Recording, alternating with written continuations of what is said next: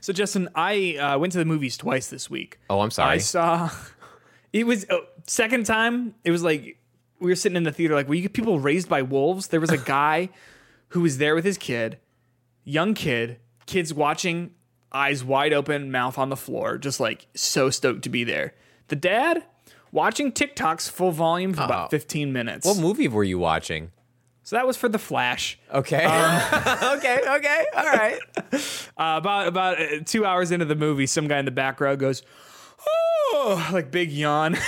Oh no. So I saw The Flash, and I also saw Spider-Verse.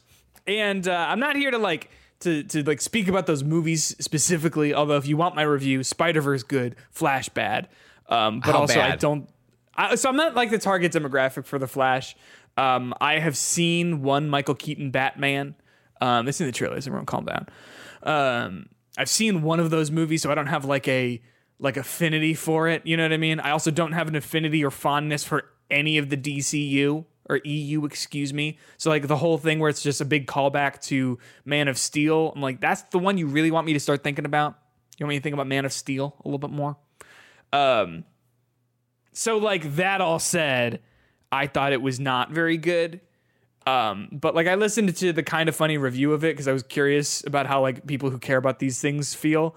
And they like are head over heels in love with it, which is alien to me because it did not work for me at all. It's sometimes though, like when you go in with such low expectations about something and then you see it and you're like, well, that's actually surprisingly good. Like Shazam, when I saw that first one, I don't think it's a good movie. And in fact, there's a lot of stuff in it that I was like, oh my God, they just literally murdered someone like in the most violent, gruesome way. Okay. But like, it was like, it didn't hurt me to watch. Yeah. So maybe that's part of it because our expectations are so low that you get anything that's like just there and it's like, okay. If The Flash were 1 hour and 50 minutes, I would have liked it a lot better. Oh, so you watched the Snyder Cut is what you're saying. I did watch the Snyder Cut of it. Yeah. So I saw The Flash and I also saw Spider-Verse, right? And Spider-Verse is incredible. But Justin, can I admit something here? I'm sick of the multiverse. I don't find it that compelling. I think it's good in Spider-Man because I think that like the writing's really good and I think that is the exception to the rule for me. But like it feels like everything is like just like going so deep into the idea of the multiverse. And I will be honest with you, man, I do not give a shit. I don't think like I personally don't find it to be a compelling like idea. And so far for me, like not that many things have like been able to present it in a way that makes me go like, wow, this is kind of cool, you know? Like I think Spider-Man does, right? But I think that's the exception. Yeah, I think Spider-Verse is definitely the exception because it's so like tied to just Spider-Man, and they even like call them like in the movie. I hope this isn't necessarily spoiling. They call like things that like change timelines canon events. So it's more about in the lines of like the regular story of Spider-Man rather than it being like a full, like it is a multiverse, but it feels like it's so digestible because it's just like, what's a normal thing that happens in a Spider-Man story? And that has to happen in all these variations, the canon events. But when you go to the MCU, that is just like, it sucks. It's bad. It's dumb. Insane. It's just there's too much happening, too many characters happening, too many characters who are now abusers that we have to like focus on, like in these things, like both in the Black Panther Wakanda Forever. I think he just came out as having allegations against him. It's just ridiculous that all of that is happening, and I just think it's so messy, and they need to snap it out of existence. You know what I mean? I see what you did there. I hope that the multiverse stuff kind of stays away from video games, though. I know that like it was in Bayonetta 3, but I didn't play that. But like video games take much longer to make. You know what I mean? Yeah, than movies do generally. So like, my worry is that like the trend is happening right now, and it's been happening for like I don't know a year and a half or 2 years at this point. And my worry is that we're gonna start seeing just a shit ton of multiverse video games in like 2-3 years. You know what I mean? Oh yeah. When at that point it'll be like way played out. It'll be too much. Can you imagine the Last of Us multiverse? The one when hardly even Factions 2 imagine- actually came out. I can hardly even imagine Last of Us multiplayer. What's the Last of Us multiverse? One where Joel is played by Oscar Isaac and one where Joel is played by Pedro Pascal. That could be it. I would also see it being where it was Joel who got shot at the very beginning of it. Oh, as opposed to what's her Sarah. name? Sarah. Yeah, imagine how that would change things. Hey, wait a okay. second. I Now think. hold on. Wait Now a hold second. on. I Here's think an I have an idea. idea here. And then Tommy an has to be the idea. surrogate father, but he's also like not that great of a father. So instead of Joel and Ellie, it's Tommy and Sarah. Wait a second. I like that. I actually do kind of actually I'd play that game. I mean, like I'd read that comic book. You know what I mean? Like, You wouldn't play I'd the multiverse game. event? No, I'd play it if it was made by Naughty Dog. Yeah. What if it turns out would. that in one of the multiverses of Naughty Dog that the clickers are just misunderstood and they want to just like they just want to kiss Get a everyone. little kiss? Yeah, that's Yeah. all they want. They're just trying to be friends. I can't believe that happened and they didn't clarify or like Oh, there was I no know. follow up of that. I Like- was so like, I'm going to stand by that. That's a good series that I know you don't agree with it, but the one thing that just has no place in that series is the kiss moment. That's the one moment they decided to divert significantly from. and like hearing the behind the scenes for that where they're like, it's kind of romantic and it's like, what the fuck are you talking about? No, like guys, sit down. I want to talk to you all. What the fuck are you guys talking about? Well, Peter, you've never seen me eat a mushroom covered pizza before. It is a You moment. haven't seen me eat a mushroom covered pizza before because mushrooms are gross. It's Hitbox.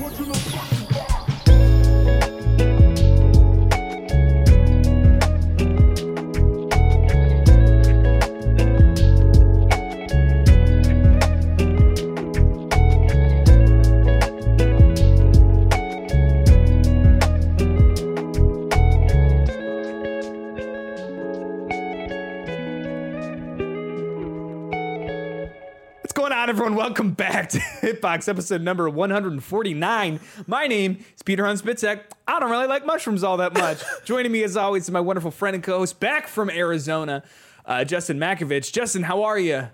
So I did it for the trip. I Yeah. finally caved in. I had a flight, 3.5 hour flight. I decided I would get Resident Evil 4, the original one, on my Switch, Did you really? and I would play through it. And guess what? Just yet another system I have purchased Resident Evil 4 on that I haven't even played yet. Let me hit you with this. Wow. I know. Are we all shocked? Did you like turn it on or Nope. did you? I and you, like, got downloaded it turned off before by the it? trip, and then I had probably about like an hour to play video games on the trip, and I just went back to Zelda. Yeah, that'll happen. I Yeah. Spoiler alert, finished Zelda. Which, by the way, as you're seeing this on your feed, you'll notice that there are 2 episodes going live today. One, this episode, our regular news show, and then a Zelda Tears of the Kingdom spoiler cast. Obviously, that's for those of us who have finished the journey. Both of us have. Which is very fun. Just as a general like programming note, I think that might be the way we're sort of experimenting with some stuff. I think that might be the way that we're going to be doing spoiler casts going from here on out. Let us know how you feel about that. I feel like it gives people a good way to opt out if they haven't finished a game. You know what I mean? And then jump back in when they have or whatever, as opposed to just like, oh, what episode was that Zelda spoiler cast in? You know what I mean? Yeah. So if let us know how you feel about that, if you don't like it or if you do like it. We're always interested in that sort of stuff.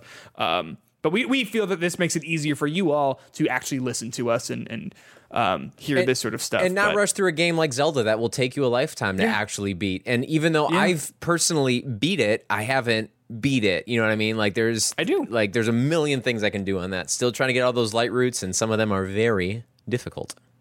I'm so excited to talk to you about that. Well, we will get to that later.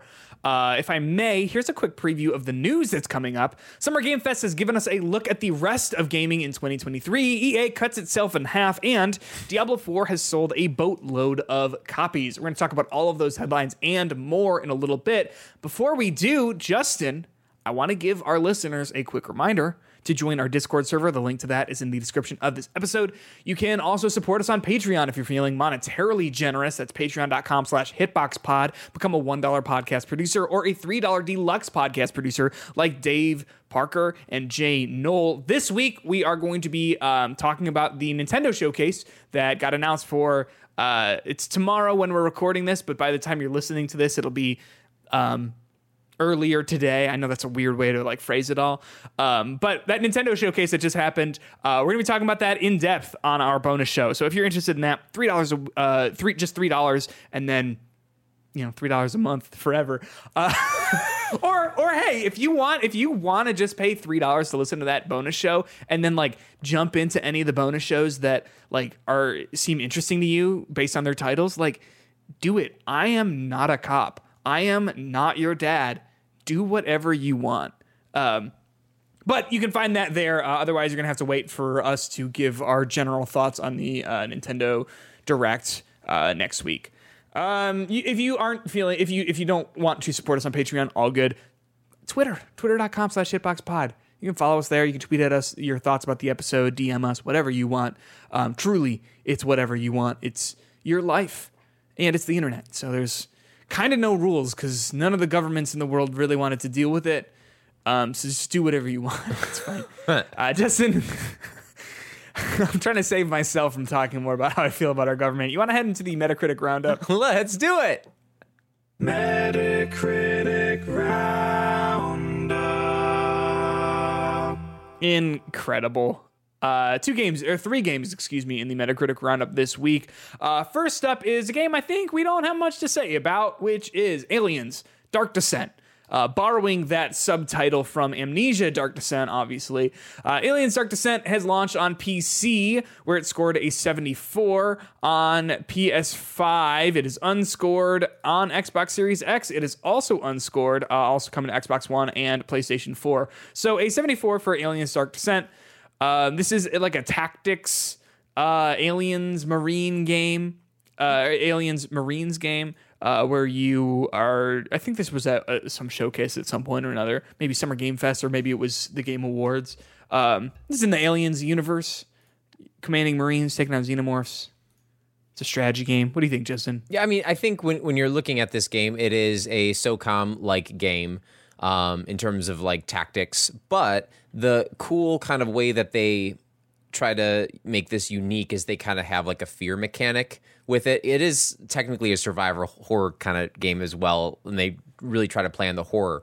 But the longer that your units are actually fighting, the less accurate they become because they get more scared. What's that one game, something dark game that has like the fear mechanic? Amnesia: Dark Descent? No. It's like, I guess that does do that too, right? It definitely does, yeah. I'm thinking of it's like a 2D like Darkest Dungeon. Darkest Dungeon. Yeah, very similar to what they do with Darkest Dungeon. So I think it's a cool like kind of mix of different like genres and styles together. So if you like a tactics game, this looks like a unique take on it by doing that. But ultimately is a tactics game. But I think it's, every time I see a Aliens game, I always hope they're not bad because I always go back to Colonial Marines and like think about how much of a disappointment that was. You wanna play a game that is bafflingly bad, that like it's one of those games like that. To me, it's kind of like Redfall, where like I have a field day when I play that. I have a physical copy of Aliens: Colonial Marines in the other room, or is it behind me? In the other room, because like I love that shit of just going, what is this? Oh yeah, how did this happen? It's one of those games that like really every like decision was just like the wrong one.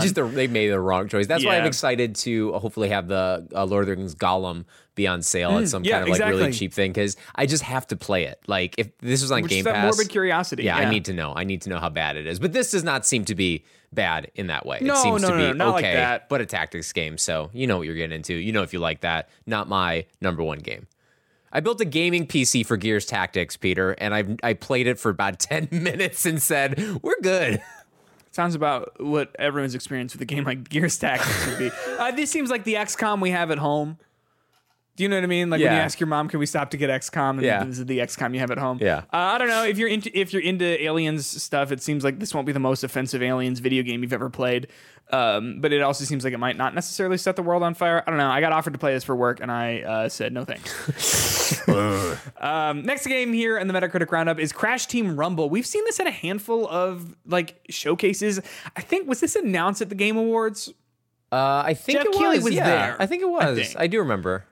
So this is like it's a 4v4 team based game, but it seemed like it was a platform fighter, but then it wasn't, right? It's like a MOBA. It's like a platform. I heard it called a platform brawler with MOBA elements to it.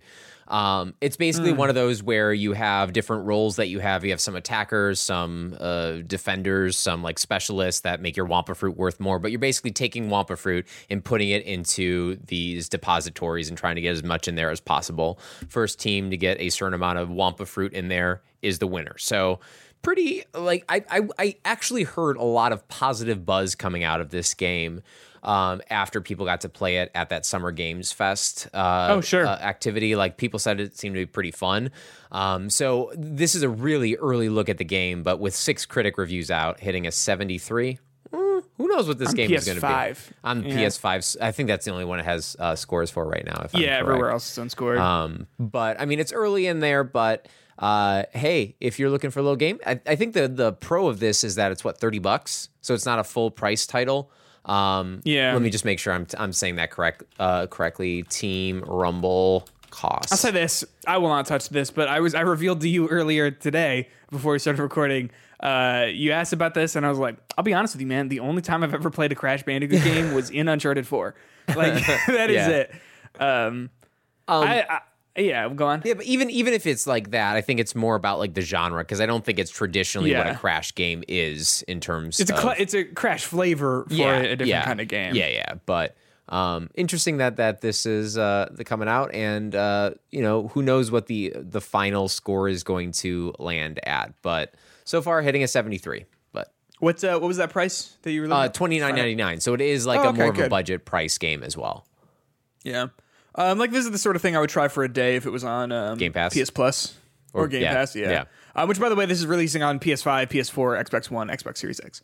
So, really wherever other than the Switch and PC, which is a little surprising. It's not on PC at the very least. With that. I mean, it seems like a Switch game too. You know? Yeah, I like. Yeah. Anyway, last game of the Metacritic roundup here. Layers of Fear. Now, I know what you're saying. Layers of Fear. Didn't that come out in the year 2016? You got it for free, Peter, when you were a freshman in college. Was it 2016 or was it? You got it for free? What happened? It was one of the games with gold. Oh, okay. 2016. Well, no. Well, yes, that did happen, but no, this is not that same game. This is a sort of remix by Bluebird Team. It's also titled Layers of Fear. This is, before I even really get into it, I just want to hit you with, scored 74 on PS5, 71 on Xbox Series X, and a 71 on PC. So in the mid to low 70s here. But so this is like a remake of Layers of Fear 1 and 2, sort of bundled into one package, and it includes all of the like DLC that came out for both of those games, but like all of that stuff it seems is like mashed into the package, and then there is some additional content in there. It's kind of puzzling, to be entirely honest with you, based on that. Like Layers of Fear isn't that old, is very accessible and playable. Layers of Fear 2, I think, came out in 2018, so like that's even, that's I guess 5 years at this point, but still very accessible, or like you can still buy it and find it like really anywhere on all modern consoles and whatever. So it's a little curious as to why this was done. But what do these scores tell you, Justin? I mean, it's a remake of, is it a remake, remaster, whatever? It's a nicer looking version of other average horror games. Yeah, so like the one thing I liked about Layers of Fear 1 was that I played it in a single sitting. Yeah, and now it was done. I think I watched the IGN review for this because I was like actually curious about like what is this when it came out, and I think they gave it a 6, by the way. But they said it was 13 hours of like a bunch of stuff. So my thing is like, no thanks. If it's a game I don't really like from a studio I don't really like. You love them. I have a cynical thought as to why this was made. But did you have anything else to say about this? What's your favorite Bloober Team game? So I've only played 2, but I'm gonna say Layers of Fear because it was shorter than the medium. I was hoping, I liked it. I did like it more than the medium. Now, if this is the only Layers of Fear you ever played, you might like the medium better. Why? Because this one's longer. This is a 13-hour one. Oh yeah, probably The second one. But I think let me say this. I don't know. Anyway, go on. I don't want to make you make that Sophie's choice right now, but I think the kind of difference, there is new content in this. I believe it is a third a writer that is trying to bridge the two stories between each other. The first one stars an artist. The second one stars an actor, and then this is like a writer, stars, I say. And it's same world, but the stories don't necessarily link to each other. In this game, by putting them all together, is trying to make those connections connect, I guess. I don't know how effective it is or not, but I mean, it just is more of the same. So even more baffling why they called it Layers of Fear, not even Layer of Fears or Layer of Fear or Layer the of Fear. Fears. Layer of Fear remaster or something. Throw colon something after it. Make it make sense. Yeah, just to like make it clearer, make it right? make sense. But so here's why I think this was made. All right, and I was thinking about this, and so let me know if I've got too pointy of a tinfoil hat on right now. So this was made in Unreal Engine 5, which is a pretty new engine still. There's not like a whole lot of games out that use it. Notably, right now, like Fortnite is Unreal Engine 5. Like that, I think is the biggest game on UE5. But to me, this seems like a really safe way for them to teach their studio the ins and outs of Unreal Engine 5 without their first Unreal Engine 5 project being the Silent Hill remake. Yeah, I don't think there's anything I don't think that's a bad idea. In fact, I appreciate that a studio would put that kind of care and attention into making sure that they have their big chance at a big budget game to go as smoothly as possible. To me though, this would be a much better suited game to come out during Halloween. Like I always say, like the October, like I'm sorry, it's June. I'm not thinking of a horror game right now. No. And if they were doing this as like a technical test, like why did they release it now? Unless Silent Hill's coming out this year. I guess the thing is, like, people think Silent Hill's coming out. Also, like, you know, if this is just supposed to be a test, though, and this isn't supposed to be like the big Bloober Team game, then then just throw this out whenever. I guess you know what I mean? True.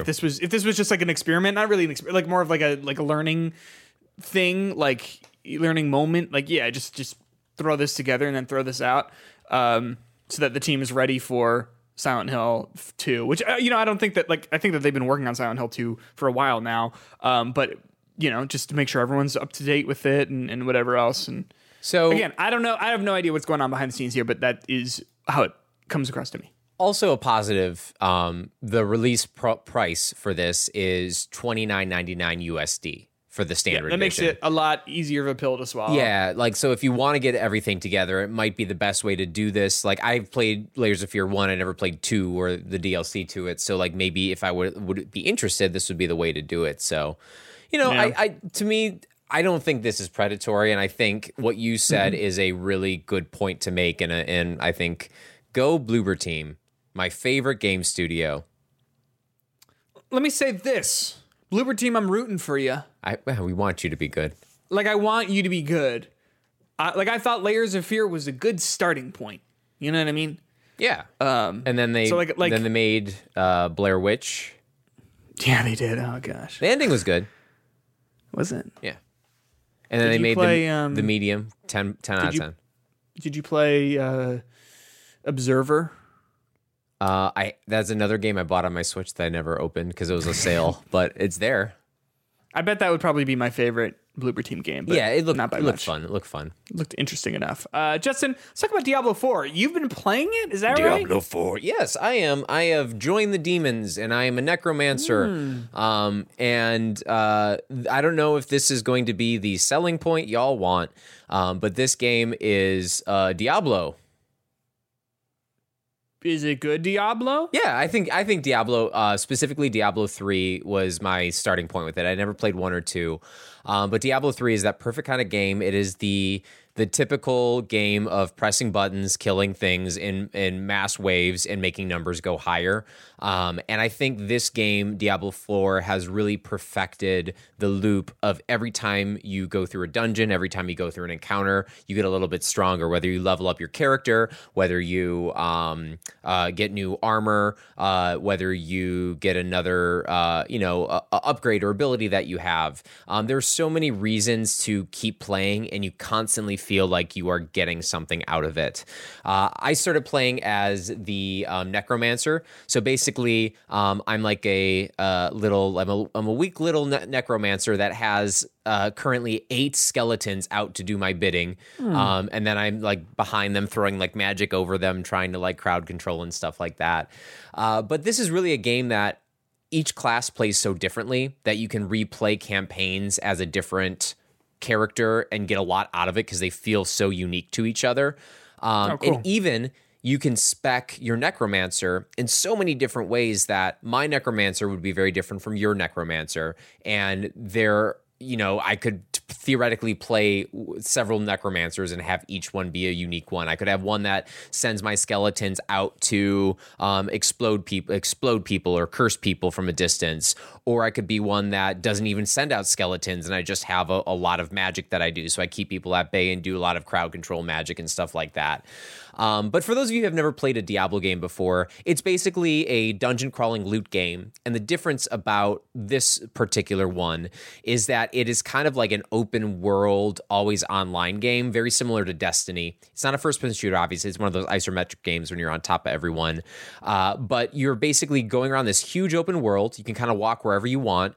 And then while you're doing your main story quests and sometimes side quests, you might run into a world event that asks you to go to this obelisk and defend it for a couple minutes, or find this big creature that has a spawn that you have to attack. And because it's always online, you can either be with a party of your friends or just a party of random people that spawn into your server. So it feels a lot more like lively than past Diablo games, specifically for someone who generally solos it like me. And I also think the story is done in a really interesting way. It starts off with a Blizzard 15-minute cutscene that is like pretty epic with how it's animated and how it looks. And throughout the whole game, you keep developing the story in a way that doesn't feel so throwaway. They have cutscenes most of the time, in-engine cutscenes, so they'll kind of like zoom in on your character models to do stuff, which all look really good. And they are doing a really good job of telling a story, even though most of the time it's like, follow this person to the cave. Oh no, they're actually a bad guy. Or, oh no, they actually died and turned to a demon. Like, it's not like breaking the world with its story, but it's enough to keep you going. And then once you do beat the main campaign, I'm sure at that point it's going to be a lot of just like grinding in dungeons, getting your character stronger and all this kind of stuff. So it's a very dense game too. A lot of numbers, a lot of systems to work with. And I've probably played it for about 8-9 hours at this point. And I'm not a master of it, but it is constantly rewarding me and constantly making me want to play. And this game is a complete time sink. All of a sudden, it's like 4 hours later, and I'm like, oh shit, what happened? Like, it's just like that kind of game that like it's very addictive. So I guess my question, Peter, what is either keeping you from playing this game, or what is making you excited to play this game? You know, it's interesting. Sort of as you were talking about this, I was sort of thinking like, oh, this, like, that sounds interesting enough. Would you say it's a good, like, is it a decent place to start if I had never played a Diablo game before? You have to know nothing about any of the other Diablo. And again, I kind of jumped into 3 and it was kind of like, what the hell's going on? But I can be a witch doctor that can throw frogs at people, so that's fun. No witch doctor in this game. Interesting. But the story... skeleton crew. Yeah, just my skeleton homies. But this game does a lot better at I think, telling a coherent story without any context through its cutscenes and through its just characters that you meet throughout it. And there's some interesting side stories too. Like there's this one story, like you're just walking and you see this guy kind of like, shouting with his hands on his head. And he basically says that his son has been haunting him since he sent him to this asylum. So can you please find out what's happening and make him stop haunting me? And then you basically go to this asylum. You find the ghost of this guy's son that you eventually have to defeat. Then you come back and you talk to the guy. He's like, I defeated your son. He's like, but the voices are still there. And then he's like, I have to deal with this now. So then he just leaves and disappears. So who knows where he went or whatever. But they have like a bunch of those little stories throughout that kind of make you just, even though you're just basically going through dungeons and grinding, it gets you interesting. And the gameplay loop is so satisfying. Numbers get bigger, armor gets stronger. Where are you playing this? I'm playing on PS5, but they have really good crossplay between like if I'm pretty sure there's crossplay between different things because you can like basically get to Xbox, your characters to Xbox, PC, whatever, really easily. It also has couch co-op as well. If you're interested in playing with someone next to you. I remember back in the day, Claire played a little bit with me of Diablo 3 when that first came out, and I got obsessed with it. And this one too, we haven't had a time to sit down together and play it, but I'm sure it's like you don't need to know much. You just press buttons and attack enemies. So it's accessible enough, and you can make it as hard as you want. Have you heard of the hardcore mode? No. It's basically permadeath with your character.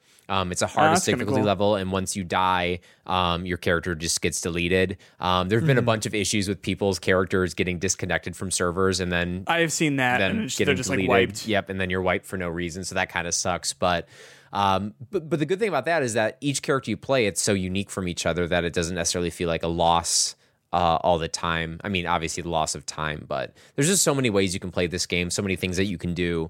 I highly recommend it. I wouldn't say it's like changing the world of video games. It's not changing the world of Diablo, but it's new and fresh enough, and it's perfected so many of the systems that they've done with 1, 2, and 3 that I think it's not only the perfect jumping on point, but it is the perfect Diablo experience that you can find. Yeah. Cool. Interesting. So you are not alone in enjoying it so far. According to Blizzard, Diablo 4 has made $666 million in just 5 days, which is kind of a fun little number for a game like this, right? They release a bunch of different stats. I always like when like publishers or studios do this, when they're like, here's how many times players have died or how many demons they've killed or whatever. They did one for Star Wars Jedi Survivor. That was kind of fun. Although it didn't say how many game crashes we've gotten, crash reports. But yeah, I always like this sort of stuff.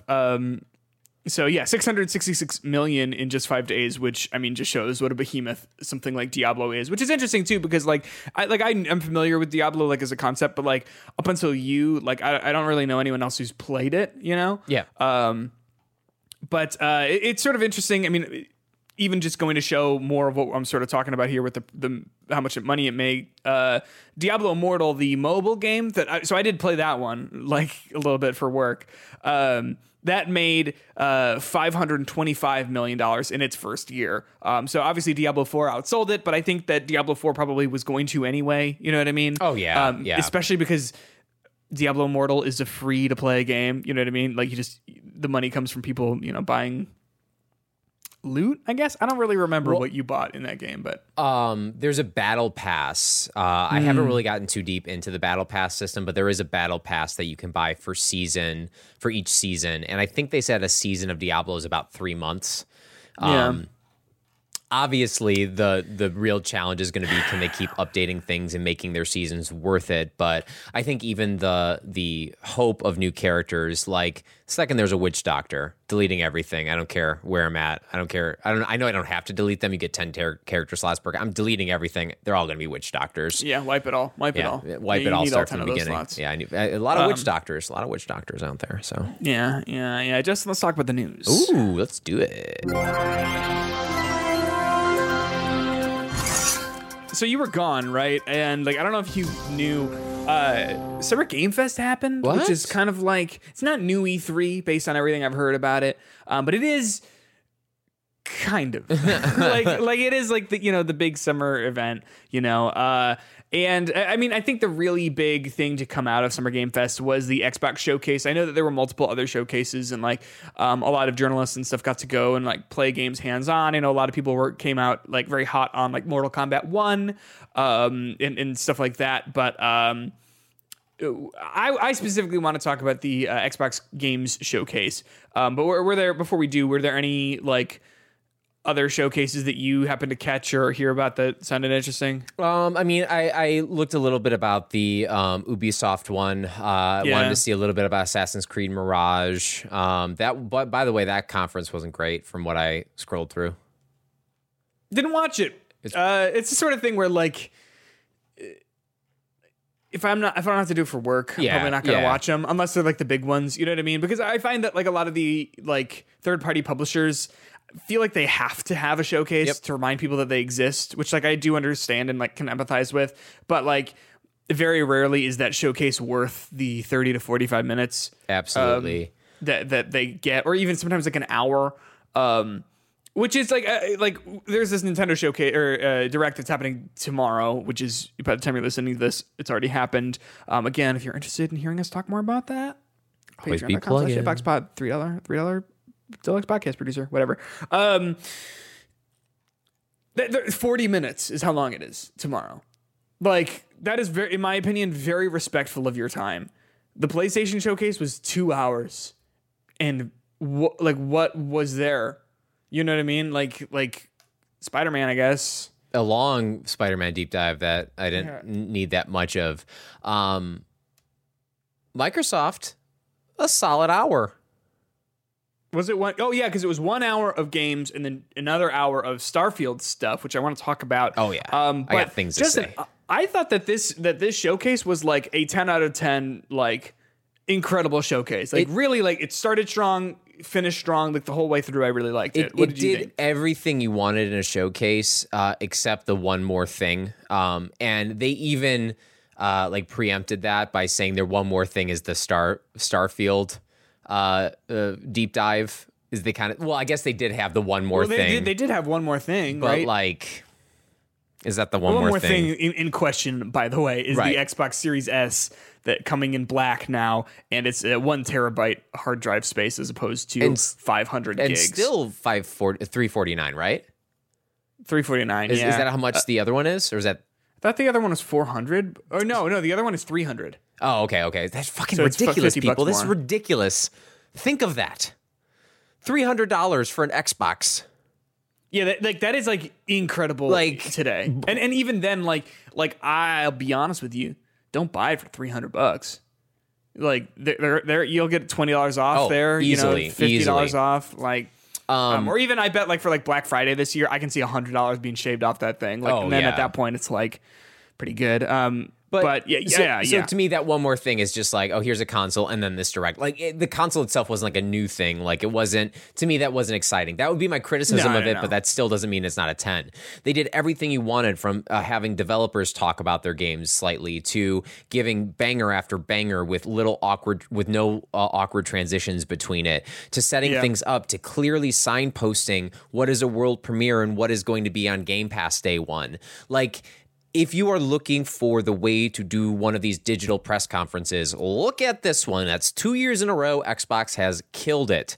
And they even fixed it this year by not making these ridiculous promises about everything's going to come out in the next year. And I thought last year's showcase was really good, but in retrospect, like, I was a little too hot on it because like they were just overpromising. You know what I mean? Whereas this, I thought was pretty conservative in it, like its release dates and whatever, and they didn't make any of those claims, right? Of like, oh, this is coming out in a year, right? Like, and this did what the PlayStation conference didn't do, is it made you excited about the future of Xbox.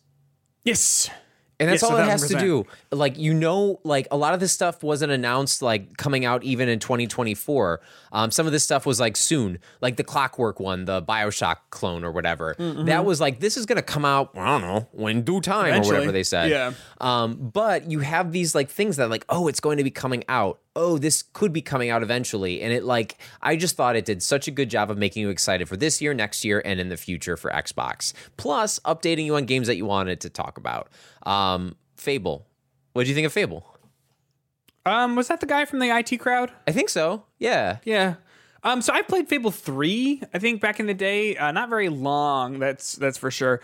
This was, to be honest, one of the more disappointing trailers that sort of showed up for me, just because there wasn't any gameplay. Like, it wasn't clear, like, what... Like, I know what sort of game this is going to be, obviously, but, like, it wasn't clear to me what...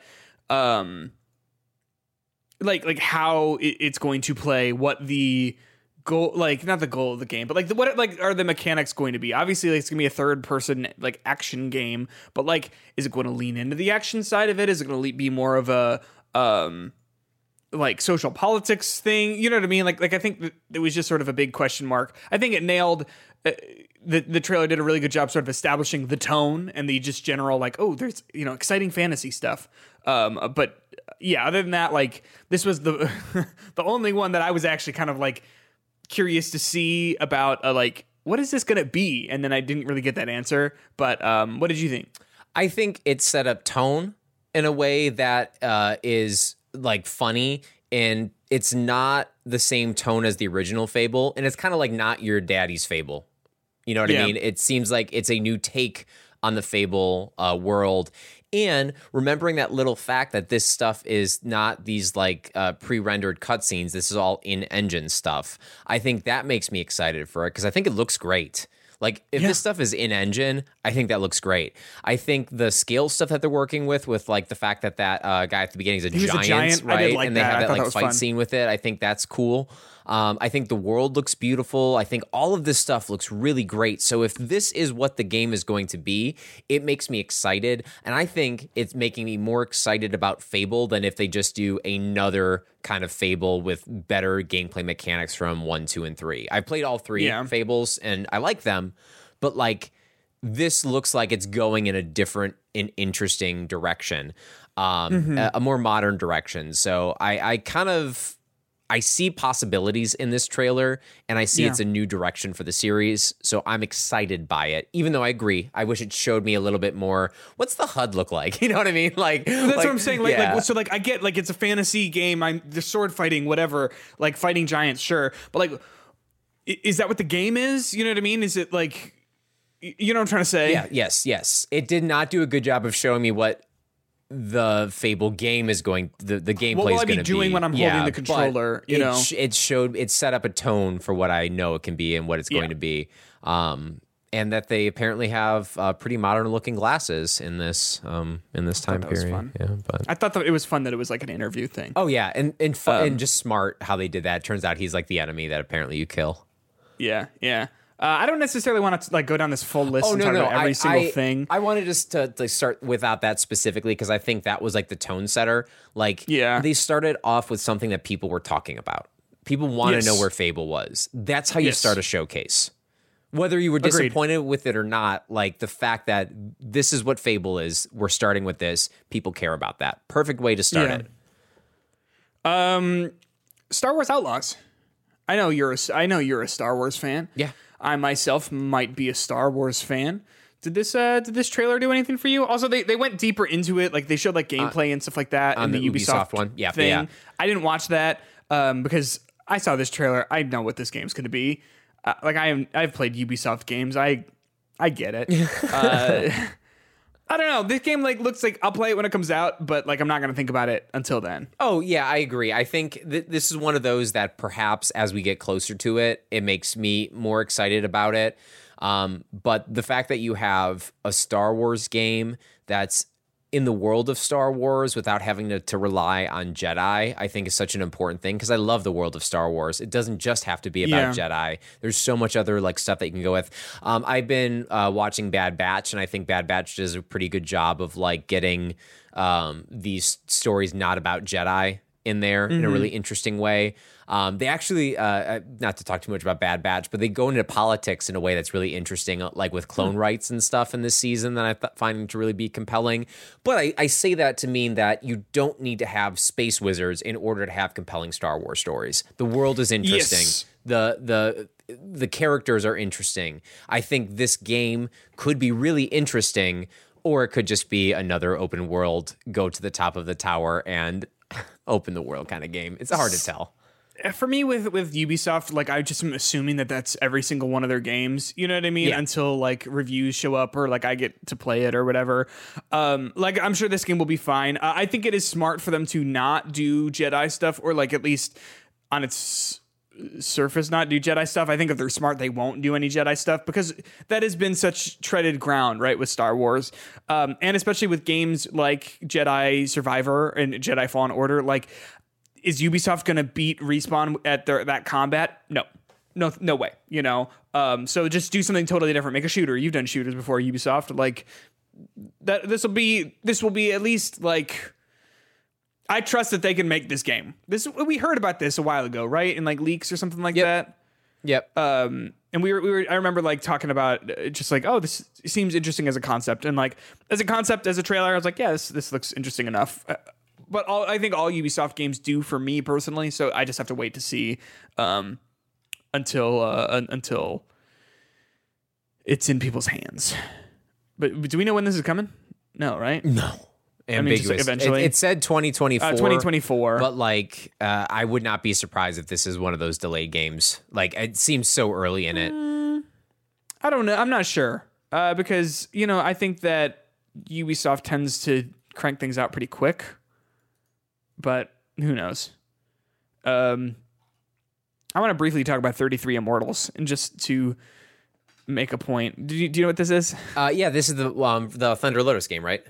Yeah, so Thunder Lotus made Spiritfarer. Great game. Which is a game that made me cry really hard, so hard that I had to stop playing it. And oh, you didn't finish it? Nope. Did you ever watch the last moment? Nope. Oh, dude, you talk about crying. Is it sad? Let me tell you. That's the thing. It was so sweet. It was such a sweet, bittersweet game. But like, all I'm can't gonna say, if that game had a dog instead of a cat, I couldn't have done it. Interesting. Well, 33 Immortals is Thunder Lotus's follow up to Spiritfarer, but this is like 33 refers to like it's a 33 multiplayer like raid action game. That kind of just like looks like a mix between like there was like Hades and Destiny, which I think is an interesting concept, but like it makes me a little sad because Thunder Lotus did such a good job with its writing in Spiritfarer, and like I thought that was just such a delightful little like departure from like battles and raiding and like all that sort of stuff that like I'm a little like not bummed, but because I'll be interested to see this once it comes out, but like I'm a little skeptical. Does that make sense? I would agree, but I would say wait until we see the final product, because I'm sure there will be a story with this. You know, like it is a lot more actiony looking of a game, but I'm pretty sure that they are. I mean, they're known for making kind of unique subgenres in a way, like the whole boat resource management sim of Spiritfarer was so unique, but the story is really what made that game special. So even if you do have this hook of the 33 people playing at once, I'm sure they are going to come and bring some kind of story that is interesting or engaging in it. And at the very least, man, the music in this game is going to be it's going to be banging really good. soundtrack. Sometimes I'm still on my playlist. I get the fishing song pops up, and boy, if that song doesn't make me just want to run through a wall, I don't know what will. No, agreed. Let's do the Persona 2 What do you think? Okay. Persona 3 Reload is a remake of Persona 3, sort of in a style that brings it up to date with like Persona 5. This trailer popped up. What was going through your brain? I'm really glad I picked Persona 4 as the game that I played when those two games came out. Can you freaking imagine if you were struggling Do you know why through? I did Persona 4? Why? Other than everyone recommended it over Persona 3, but it was because I was like, I've heard rumors that there's a remake coming. And I was like, it's not that I don't want to do the same thing, but how if you were struggling through it, and then all of a sudden this thing comes out, you'd throw your PS Vita into the screen. Haha. Yeah, this looks good though. This is just a remake of Persona 3. It's apparently not going to include any of the FES. FES was like the Vita version or something like that. It was like it's like the Royal, like you know how there's like Persona Yeah. 5 and Persona 5 Royal, Persona 4, Persona 4 Golden. FES is like that for Persona 3, which allowed you to choose which protagonist you wanted. You could play as a man or a woman. So you can only play as the guy in this, which is I guess upsetting. I mean, like it just seems like such an easy thing that like Atlas, just do it. like just do it. You know, they're always weird about like additional content though. And there was other stuff in there as well that isn't making it in there into Reload. But I'm excited for this. I'll play the hell out of this. Are you kidding me? Yeah, I want to play this really bad. Is this interesting to you at all? I assume not really. I'll be enough I'll to be interested. I'll but- start Royal one day. Yeah. Well, Justin, if you're interested in the story of Persona 5, can I direct you to Persona 5 Tactica, which is a tactics spin-off game of Persona 5. I assume, like, I'm curious if this is going to be like a sequel then to Persona 5 Scramble, or not Scramble. Well, Scramble is what it's called. It's got two names. What's the other one? Strikers. I'm curious if that's going to be like a follow-up to that story. To me, it looks like it's the characters that get transported into this alternate world. Yeah, I wasn't super sure. I'm interested in this. I don't love the art style. I don't love the chibi sort of thing, but that's just me personally. But yeah, I'll play this, especially it's coming to Game Pass. But I mean, like, I'd buy it if like, depending on where I wanted it. What's the last tactics game you've ever played? Marvel's Midnight Suns. Oh, okay. So, and you like that? Yeah, I like tactics. You don't seem. Oh, I actually enthused? like. I just no. You said that. I remember. I want to play Midnight Sun. It's pretty good. Yeah, at some point. Yeah, I'm not enthusiastic about this game because I feel like the best tactics game I played is Fire Emblem Three Houses, and the tactics was my least favorite part of that game. Sure. So, like, maybe if I'm hearing this is the one, it's on Game Pass, I might be able to play it. But yeah, tactics games are. It's like there's a extensive hurdle that I have to overcome in order to want to play those games. Yeah, and like I'm not saying that like I'm not interested in Persona 5 anymore. Like I still am. It's fantastic, but like there's so many spinoffs and there's so much of it, and like I played it twice. Like I'm kind of ready for the next thing that they're gonna do with Persona. Like with Persona 4, like it's even if they remade it, like I assume like Persona 3 Reload, like it's gonna have its own unique sort of like visual style and like certain stuff like that, you know? Yeah. Whereas I feel like we've been sort of treading the same ground with like the whole Persona 5 thing since 2017, you know? And it's not bad. It is good, right? But it's just like maybe I'm ready for whatever comes next for the Persona series, but I guess we still gotta wait. You mean like Metaphor? Huh? The game Metaphor? What is that? Is that something on here? Yeah, it's some of the creative talent behind Persona 3, 4, and 5. It's a Oh, yeah, that looks great. Yeah. Now, what is the company behind this? It's Studio Zero, and it is people who were involved with Persona, right? Yeah, let me see what happens here at the end of this trailer. if we But get like some this looks logos. like to me, whatever this game turns into, it looks pretty darn cool. It looks like the story itself looks epic and world shifting. It does have that like Persona vibe to it. It has these cool cutscenes that are reminiscent to the kind of games that I am really like connect with.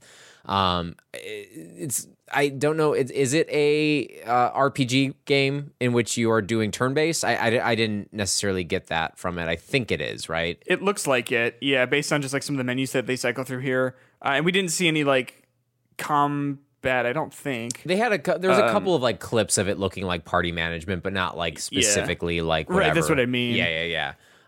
So I don't know. I think this could be a potentially interesting game that might grab my attention.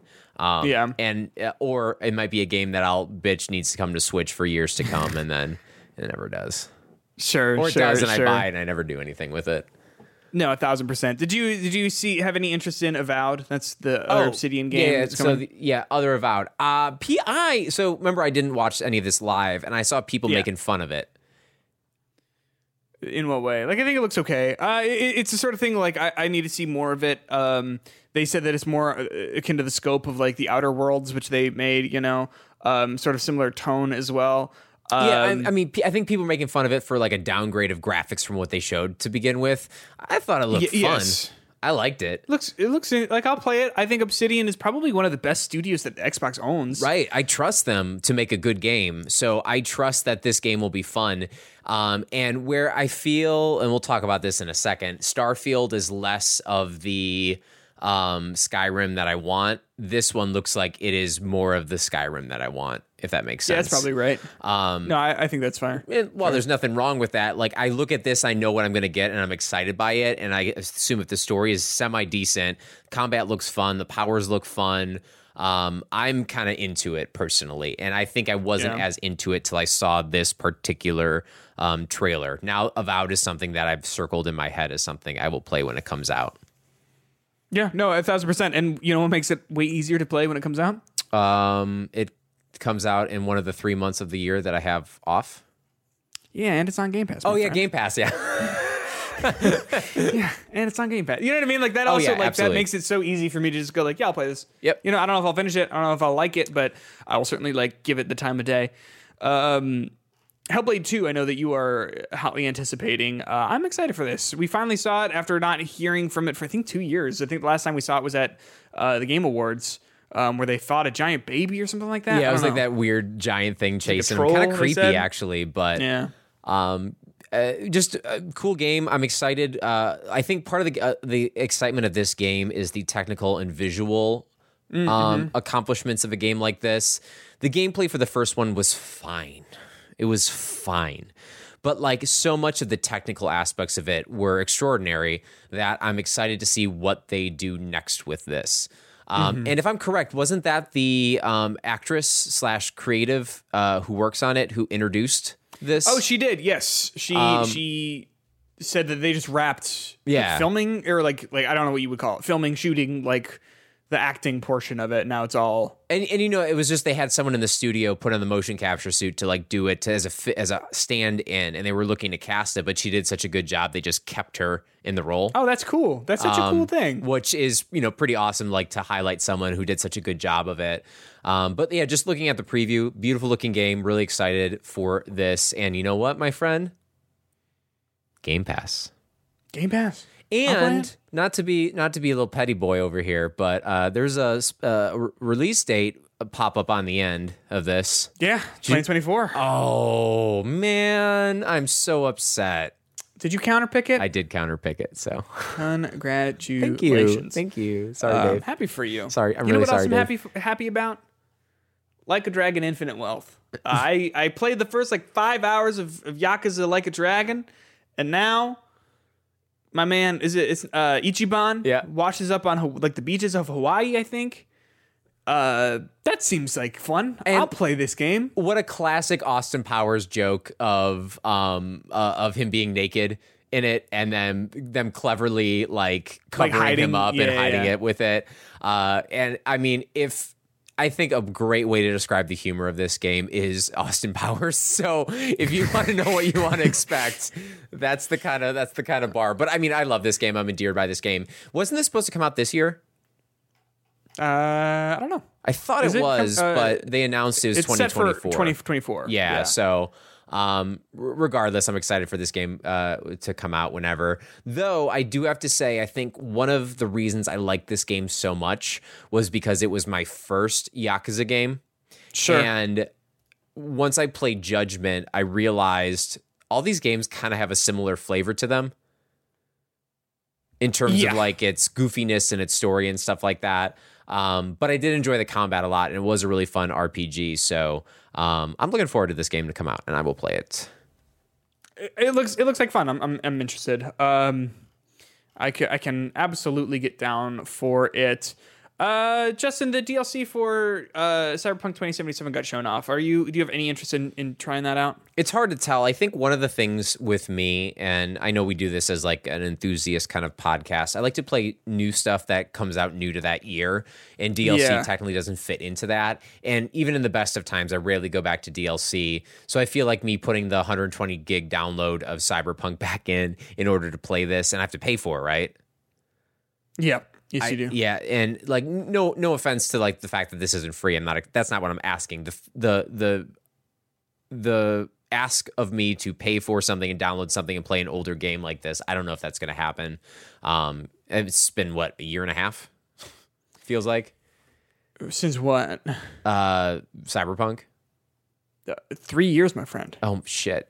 So 2020 was the year of Cyberpunk. About that, yeah, definitely not. But if the Witcher DLCs are anything to compare it to, they are substantial and significant. Yeah. And I'm sure this will be good. I think I was listening to Kind of Funny talk about it, and they said they played it for like 2-3 hours, and they didn't even meet Idris Elba in it, who seems to be like a major character in it. So yeah. It seems like they got. Oh, sorry, go on. I was saying either that means he's not in it that much, or there's just that much content in the game around the main story. I bet he's probably in it a fair amount. I mean, we felt that way about what's his name, Keanu Reeves. Yeah. And then he was like in so much of it. You know what I mean? The whole time. And he's back. Doing more stuff. I'm back. Yeah. I'm thinking I'm back. And then the last thing here is Starfield. We got an extended look at this game.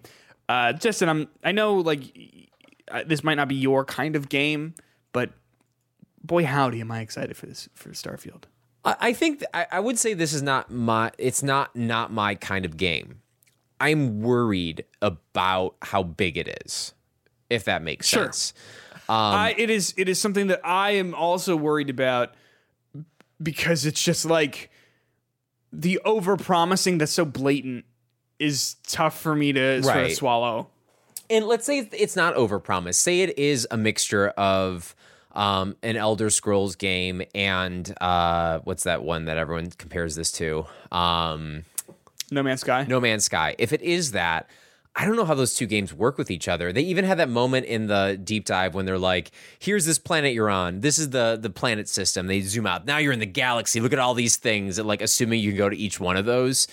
Yeah. I like, in Mass Effect 1, they had a similar thing when you could go to all these planets, and it was like you got there and there's like the same sand creature and everything, and you could like put some probes down, and it didn't feel like those added to the scope of the game.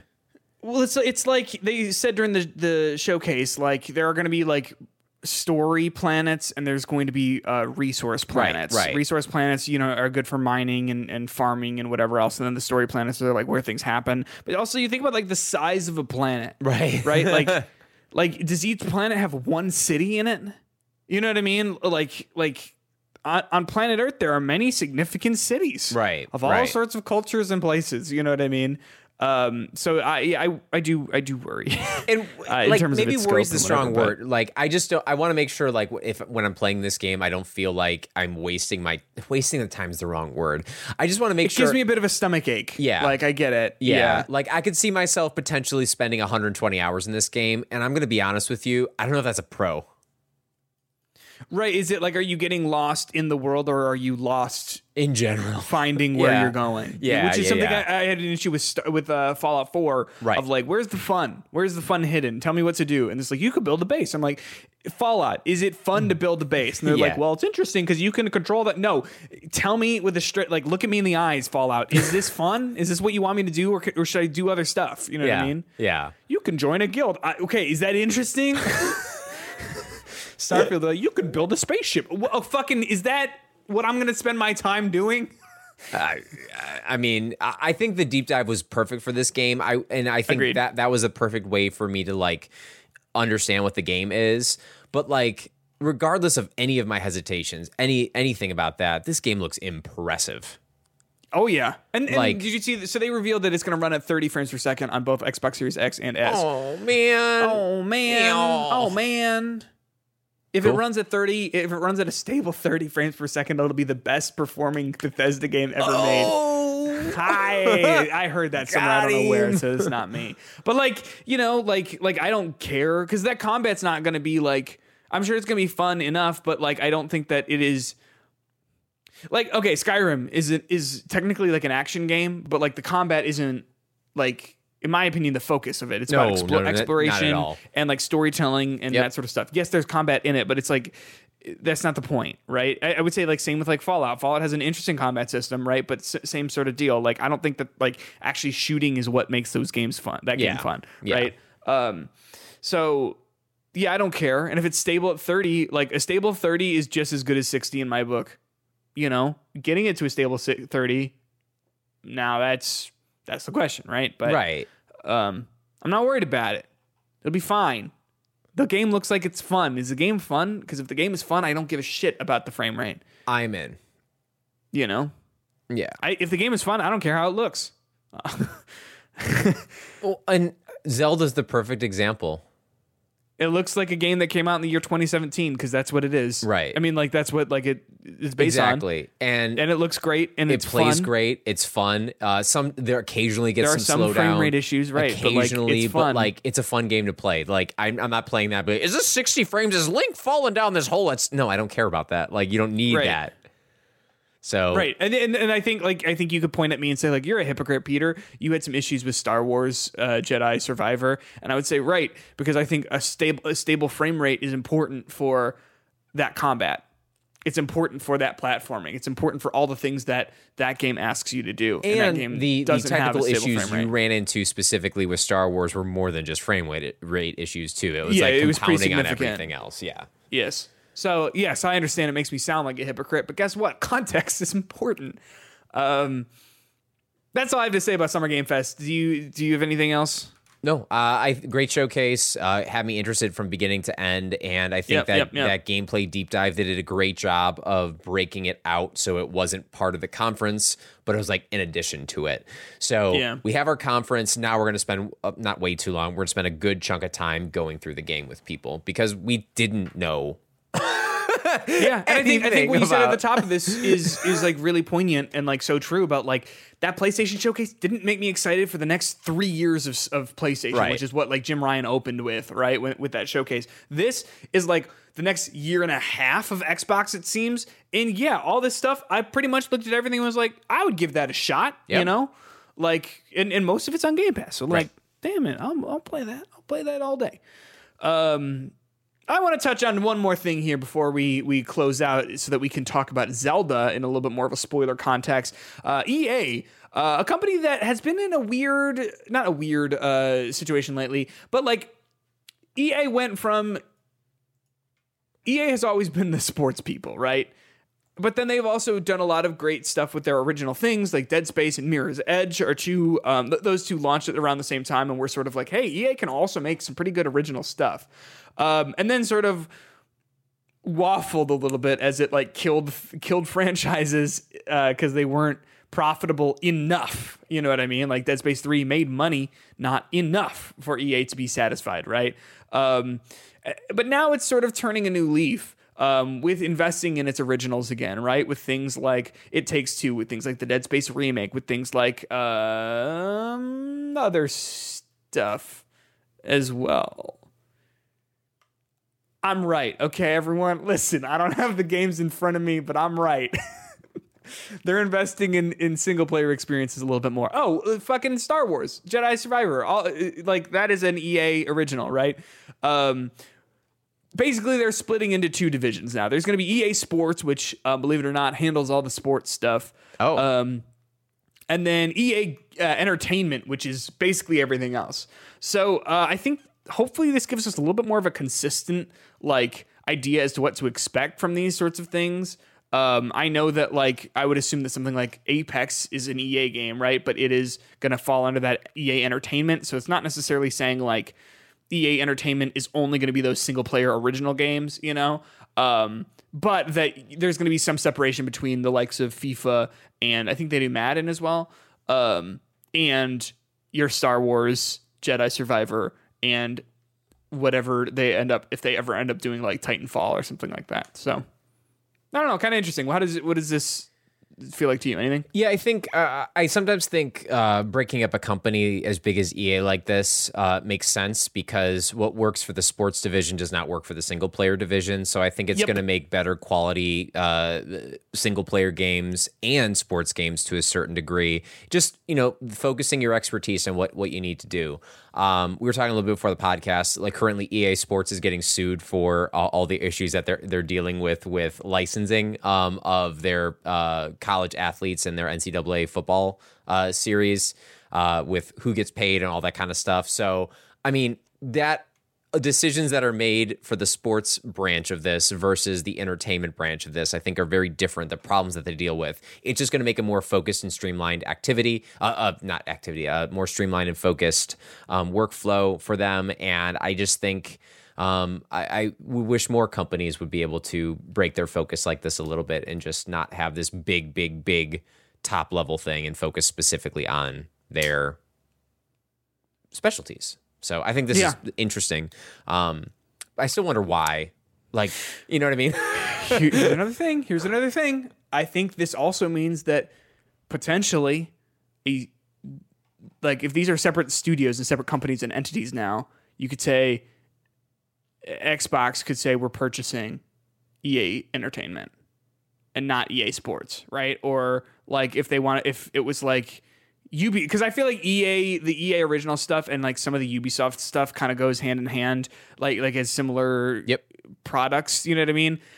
I could see a reality where it's like Ubisoft and EA Entertainment are merging into, whatever they're going to call that, right? Or something like that. I think that could be a side of it. Or even, I don't know who else does like other sports games. I know like there's like Sony does whatever 2K. that game is. The show. 2K. Yeah. 2K, the MLB The Show. Yeah. You know what I mean? Like, I think that could be interesting as well. So I don't know. And I would assume most of the money comes from the sports division, to be frank. Yeah. I mean, because, right, like those games are like the best-selling games every single single year. I think that you make a great point about how that could be them preparing for a future acquisition without cutting their whole company up. It's just like, here's part of our company that we maybe aren't going to focus on as much anymore. So maybe you can focus on it. I don't know, Nintendo. Right. But also, like, I think, hopefully, as you were sort of saying, this can change the expectations for what EA Entertainment games need to be, right? So that they don't need to have battle passes or whatever in their single player games. And I think EA Originals have been pretty good at that recently. Yeah. Not incredible, but like not like totally all the way out, but like that way you can just reserve that for, whatever big multiplayer games they have going on, and then also the EA Sports section of things. So we'll see what this ends up being, but I think that it might be all right. Justin, I think that's going to wrap up this episode from Hitbox, but don't worry. If you're listening to this and you're like, it's only been an hour and some change, like, I want more. Guess what? We're talking Legend of Zelda Tears of the Kingdom spoilers. Again, it's a big game, so like, if you're not finished with it, don't worry. This episode will be here. It'll be waiting for you, but when you are, and you're going to be like, I want to talk about this game, but who else has finished it? We have, motherfucker. That was aggressive. Wow. Sorry. We did, you little bitch. Exactly, right? Like, no, we have, and we're talking about it. We have thoughts and feelings. And Justin, I haven't talked about this with anyone yet. Oh, I've been waiting to, like, I know you, like, everyone I've been talking to is like, well, I'm still on the third dungeon. And I'm like, okay, you're we got some time. I saw my brother for the first time this year, I think. No, I think I saw him in February. Doesn't matter. I saw him for the first time in a long time. We're both playing Zelda. And so we hung out this weekend, and I was talking to him, and I was like, have you finished Zelda yet? Because I finished it on Friday. And he's like, no, I'm on the third dungeon. And I'm like seeing him. He's playing all the time. He's on my friends list. You know what I mean? He's like, got 85 hours. I'm like, dude, like, that's the way to play the game, though. Like, yeah, like, just like take your time, like explore 85 hours, third dungeon. Like, yeah. Anyway, gosh, I'm so excited to talk about it. Which you can listen to again, separate episode. Let us know how you feel about these sort of separating these spoiler casts. I think, like, personally, if I were listening to this is what I would want. But you will have to let us know about all that sort of stuff. Before we head out, though, jump into our Discord server. Link to that is in the description of this episode. Support us on Patreon, patreon.com/hitboxpod. I already gave you the whole spiel. Become a $1 podcast producer, $3 deluxe podcast producer like Jay Noel and Dave Parker. You got the spiel. We're talking Nintendo Direct. I think that's going to be a fun conversation. I'm excited to see what Nintendo has set up for the rest of the year. Because we basically we know they got Pikmin, and then what else? There's rumors that there's like a 2D Mario game or something like that. Who knows? Who's to say? Not me. Or I guess me when we talk about it on the episode. But you can find that at patreon.com/hitboxpod. If not, twitter.com/hitboxpod. Follow us there. Review us, rate us on your podcast player of choice. That would be incredible. Justin, I think I got it all. Anything you want to add? Yeah, so there's this ad on my screen for caramel cold brew M&Ms, and I gotta be honest. Oh, that sounds delightful. I'm hungry. Yeah, I've been on that fitness train, trying to slim down a little bit before I go on vacation for photographs, and I don't want to be. I would much rather be eating caramel macchiato M&Ms. Is that what you said? No, caramel cold brew. Oh. Your mood sounds shifted. good. You went from being excited. Oh, screw the cold that sounds brew. good. That sounds pretty good in an M&M form. Yeah, sign me up, Justin. I do that. There is something we forgot. Avatar: Frontiers of Pandora is coming out later this year. That'll be it for us. You've played Ubisoft games. You know what the fuck that game's gonna be. It's Far Cry with blue people. Sue me. What do you want from me? We'll catch you next time. Always remember, old games are old. Bye. Bye.